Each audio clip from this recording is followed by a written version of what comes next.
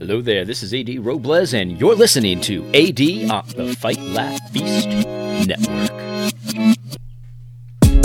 All right. Well, today I want to start off, I haven't started this way in a while, but I just wanted to remind you that if you enjoy this content on the Fight, Laugh, Feast Network, please consider becoming a club member. It would be greatly appreciated, especially at an uncertain time like this. If you want to support us and make sure that we can continue pumping out the good content here, I'll just say it. I'm just going to say it. I know it's going to sound very self-serving, but it's true. You are not going to find a group of people that are thinking more level-headedly, refusing to despair, rejecting fear, and rejecting all of the insanity that we're seeing. We're seeing a lot of insanity out there these days, aren't we? We're not getting a whole lot of clear thinking from a lot of our leadership, and that's not just political leadership, but also church leadership and things like that. A lot of muddled thinking, a lot of sort of pious-sounding rhetoric, but really, when you look at the meat and potatoes of what people are saying, there's really not a lot of substance there, not a lot that you could hold on to. And we're going to actually explore a little bit of that in the episode today. But if you want to continue to see more of this stuff, we've got lots of plans. We've got lots of plans for the Fight, Laugh, Feast Network. Please consider becoming a club member. Use the show code ROBLES, ROBLES. Also, I am selling t-shirts that say No Despair on them. No Despair 2020. This is a perfect year for a t-shirt that says No Despair 2020. So if you want to support me in particular, go ahead and purchase one of the No Despair t-shirts. I will put the link in this description for this podcast as well. All of that being said, let's jump right into it today. There's a lot of ways you could summarize the message of the Bible, and they're not contradictory. They're not wrong, one's right. Well, some of them are probably wrong. That's probably true. But there are a few different ways you can do it. Some people say, well, the Bible's about God. And that's certainly true. The Bible is first and foremost about our Lord and Savior Jesus Christ. There's no question about that. Some people will say the Bible is about how God loves his people. And that's also true. A lot of people will say, well, the Bible is about Jesus and the gospel and things like that. That's also true. The Bible can also be described as an explanation of our transition from wrath to grace. That's a really good, I love that explanation, from wrath to grace. That's what the Bible's about. But there's something else that the Bible's about. If you really sit down and think about it, the Bible can be summarized as an explanation for how to not be an idiot. That's right. The Bible tells people how to not be morons. That's very true. Morons, and the word moron, it's got its roots in Greek, and it means foolish, right? And if you look at the scriptures and you look up the word fool, and it's a variety of forms, different words that are used and translated as fool, the Bible references fools very often. The fool says in his heart, there is no God. It also talks about foolishness a lot in the Proverbs, and the proverb also says the fear of the Lord is the beginning of knowledge, but fools despise correction. I think that's it. Did I misquote that? I might have misquoted that. But yeah, there's a lot of times in the Proverbs especially where it talks about being a fool. And the reality is that there's a lot of fools today. Anyone who rejects Scripture outright at the forefront. I mean, the first thing you know about someone when they reject Scripture, they say, well, that didn't come from God. I don't believe the Bible's from God. You know one thing right off the bat, that they're a fool. That's what the Bible says. The Bible says that they're a fool because the fear of the Lord, if it's the beginning of knowledge, only a fool would reject the foundation, the beginning of knowledge. The fool says in his heart, there is no God. And so when somebody tells you they reject the Bible outright, you know right away that they're a fool. But unfortunately, there are a lot of people who don't reject the Bible outright, who do believe in the Lord, who do trust in the Lord, but sometimes still act foolishly. And if we're all honest with ourselves, we know that despite how much work the Lord has done on us, despite all of the sanctification, the regenerating of our hearts and our minds, and the making us holy that the Holy Spirit has done for us since we turned to Christ, despite all of that, there are still times when you and I act like fools. And for the Christian, someone who understands that that without Christ, they're a sinner before God. There's nothing good in them, in and of themselves. But because we have Christ's righteousness, because of Christ's sacrifice on the cross and all of that, God sees us as holy, and God has us, has claimed us as His covenant people. So we have that. We know that. And so now when we read the Scripture, we can look at some of the things that it says that we should do and some of the things that it says we shouldn't do, and how to, essentially as a guide, how to not act like a fool, how to not act like an unbeliever, how to not act like an atheist. And that this is especially important in complicated situations like this coronavirus situation. There are so many moving parts to it, right? There's so much craziness going on, and it's not all related. Like, we've got oil prices tanking, we've got the economy shut down, we've got, can you go outside, should you go inside, the governor's telling you can't have church, what do we do? Like, there's just so many moving parts here. It's just, and part of me thinks that's by design, that this is just, there's so many targets here, it's hard to even keep up with all of this insanity that's going on, and so it's very easy to want to despair, but we must not despair. We must not despair, because the Bible tells us what to do in almost any situation. Now, the details might be different, but God gives you a handbook for how to not act like a fool. We don't need to be groping in the dark like, okay, the corona, what do I do? Maybe I'll choose this solution. Maybe I'll choose that solution. I don't know. Like, we're over here rubbing two sticks together trying to figure out how to light a fire, but God has provided us with a blowtorch. He's given us the foundation. He's given us the law. He's given us the wisdom literature. We should have the ability to apply this stuff in every situation. This is just an example I'm going to use, but you could, in anything that you see, any article that you see about a government policy or something like that, like this is just an example. You could apply this kind of an analysis to any situation. This is an article that I saw that there's a small business owner, a woman, and she owned a spa, I think it was.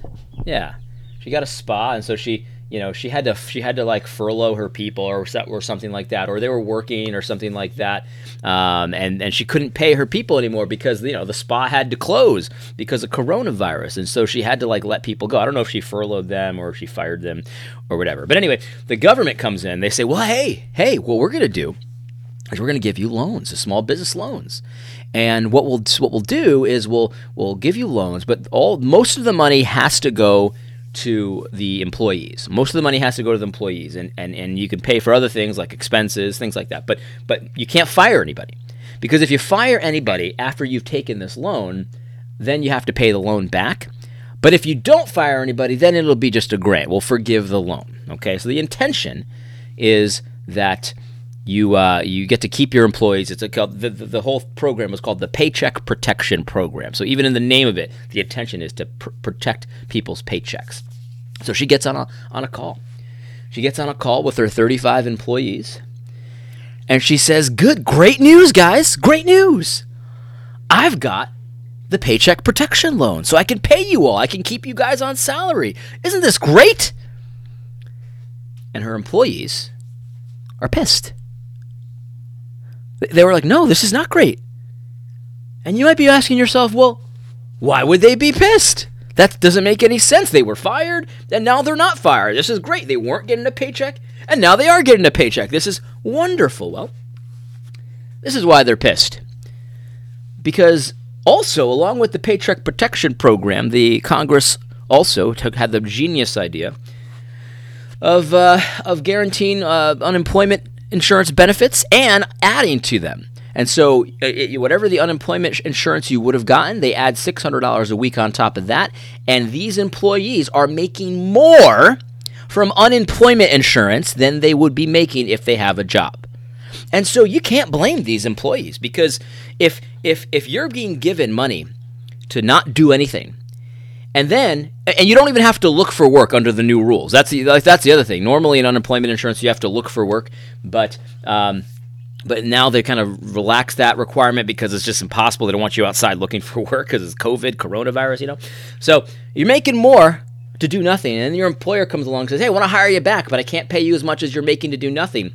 The short-term rational decision is, well, I don't want to do anything because I'm making more doing nothing. You can't blame those people for that. Now you could argue that short-term, yeah, you'll make a little bit more, but long-term, if the company closes because she has to reject this loan and she can't pay her other expenses, well, that's a problem for you long-term.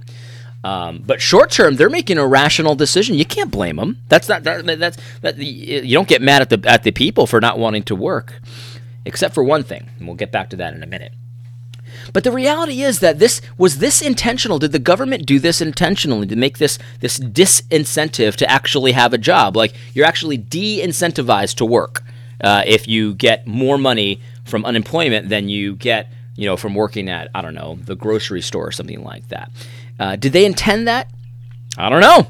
I don't know if they intended that. The cynical part of me says, yeah, they sure did intend it because, we often like to say, the road to hell is paved with good intentions. But I like to think eventually you got to stop assuming good intentions, though. You know what I mean? Like the more you keep walking towards hell, like eventually you're like, well, maybe you just want to go there. You know what I mean? Maybe we got to stop assuming good intentions sometimes, I think. But maybe they didn't intend this. Maybe they didn't.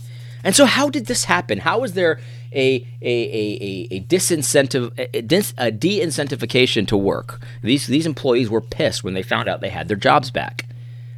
And it's a rational kind of a feeling, too. You can't blame them. How did this happen? Well, I'll tell you how it happened. Because we're over here grasping in the dark as if we don't know what to do. What do? We've got to figure it out. I don't know. We're over here like two cavemen with a stick trying to light a fire desperately. We're working hard. We're working, but there's a little spark, there's a little smoke, but we can't light that fire. You ever seen one of those survival shows when they're trying to start a fire with one of those rubbing two sticks together methods, and they're sweating, they're pouring sweat. It's just a lot of work. They're sitting there for hours trying to start this fire. But God's given us a blowtorch. We could just go and the fire is out. Because in God's system, there is no unemployment insurance. In God's system, the government doesn't pay people to do nothing. That's not allowed in God's system. It's not allowed in God's system.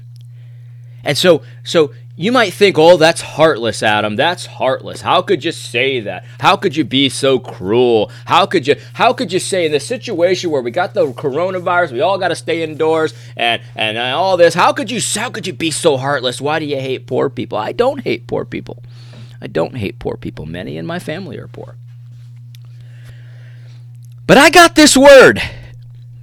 And I have to follow this word. And in this word, it says, anyone who's not willing to work, let him not eat. It says, anyone who is not willing to work, let him not eat. And so I've got this word. And I've got this word that says there is no such thing as unemployment insurance. I've got this word that also says there is no such thing as quarantining healthy people. So, we've created this problem from ourselves by rubbing two sticks together. We're trying to avoid this plague. What do we do? I got a great idea. Let's quarantine everybody. Yeah. And God's given us the blowtorch. He's told us what to do. Someone has symptoms of a disease. You show yourself to the priest, and they tell you to quarantine yourself if you have it. And if you don't have it, you go about your business and take precautions. Be wise. But there's no quarantining healthy people. This is insane. God's system is there. It works. We've got the blowtorch. Why are we rubbing two sticks together, trying to make it happen? It doesn't make any sense. It doesn't make any sense. And the thing is, we all have to get over this, right? I would rather be called heartless by every pagan, neocon, by every fake conservative, by every crazy progressive socialist liberal on the planet than to be called fool by God. I would rather be called heartless than be called a fool by God, because God says that the fear of the Lord is the beginning of knowledge. But fools despise correction. I don't remember off the top of my head. Sorry. Hold on. Let me look it up. Yeah, I had it. The fear of the Lord is the beginning of knowledge, but fools despise wisdom and instruction. And so I've got this word and I've got to do something with this word. Here's what I've got to do with it. Some people say, well, I got to wrestle with it. I got to struggle with it. Okay, sure, wrestle and struggle, but ultimately submit to it. That's what you have to do. That's what you have to do. So these people, I can't blame them for making the economically rational choice. I mean, if someone's going to pay me $1,000 to do nothing, and then someone's going to say, you can work for me for $500, and I need the money now, then that's the rational choice, to take the 1,000 to do nothing. But the thing is, though, for Christians, though, we can't act that way, because we need to remember that what God said is, if anyone is not willing to work, let him not eat. And so that's the situation that we find ourselves in. We cannot allow ourselves to fall for this idea that we've got to figure this one out. We're in the dark. We got to poke around. So we're not in the dark, man. We've got a flashlight. We've got a blowtorch. Let's not act like we're handicapped somehow. Like we don't understand what to do. No, God gave us the tools for what to do. And Somebody pushed back when I shared this article on Twitter today, and he said, well, if unemployment insurance pays more than you do, then maybe you need to reconsider the wages. And the idea that he was putting forward is that a Christian cannot just have a profit motive. He has to also consider equity. He cannot have a profit motive. He can't try to get the most out of his employees for the least amount of money. And at least this guy was consistent. He also said that an employee can't try to get the most out of his employer at his expense. He was at least consistent enough to do that. This is obviously an intelligent person. He didn't want to have that inconsistency. Most people wouldn't care about that inconsistency, but this guy did. I'll give him credit.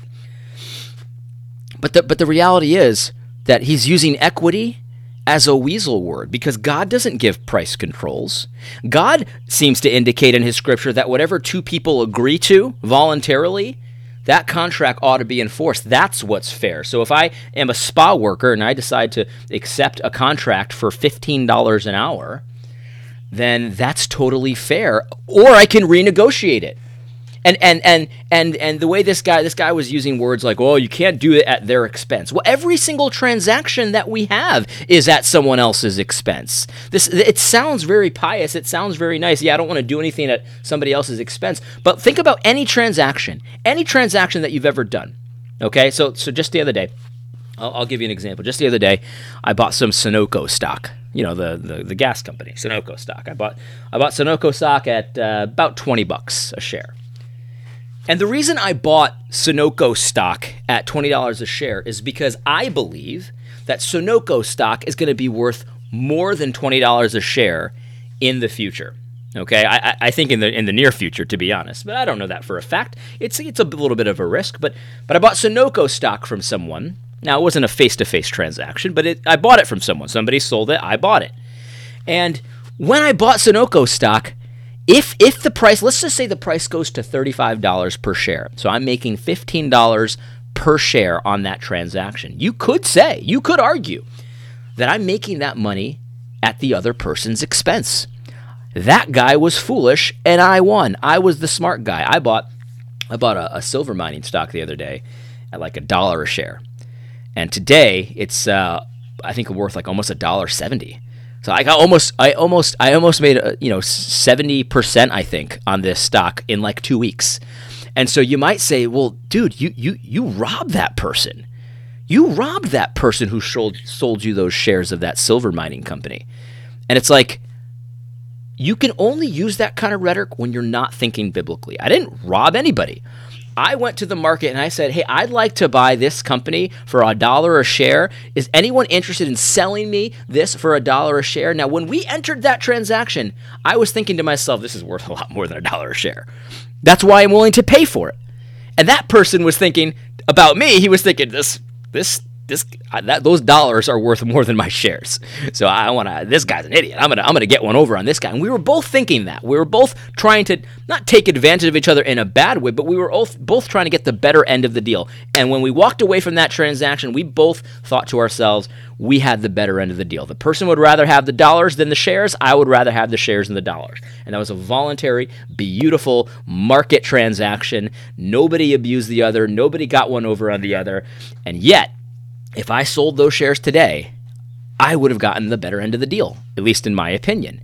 But who knows? Maybe that guy needed the cash right then and there, and it was worth it to him, even though he thought it might go up. It was worth it for him to have the cash. See, that's the thing. When you enter a business arrangement, you might think, man, I really think I'm worth $20 an hour, and the spa owner might only be able to give you $15 an hour, and you take it because you need the cash.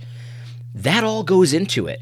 That goes into the voluntary transaction. The market is beautiful. And not only is the market beautiful, but the market was invented by God. The market was God's idea. He said, look, I can have both of these parties be motivated to profit, to increase what they have, to make revenue, to increase their net worth. And I can do it in a way that's completely voluntary, that both people can be satisfied with the transaction. God invented the market. And so when you rail and say, well, the market is not enough, we need something else, price controls, equity, whatever it is that you're saying, you're telling God that his idea was not good enough. That's what you're telling him. And that's not something that I'm willing to do. Anyway, that's what I wanted to talk about today. I hope you found this video helpful. God bless.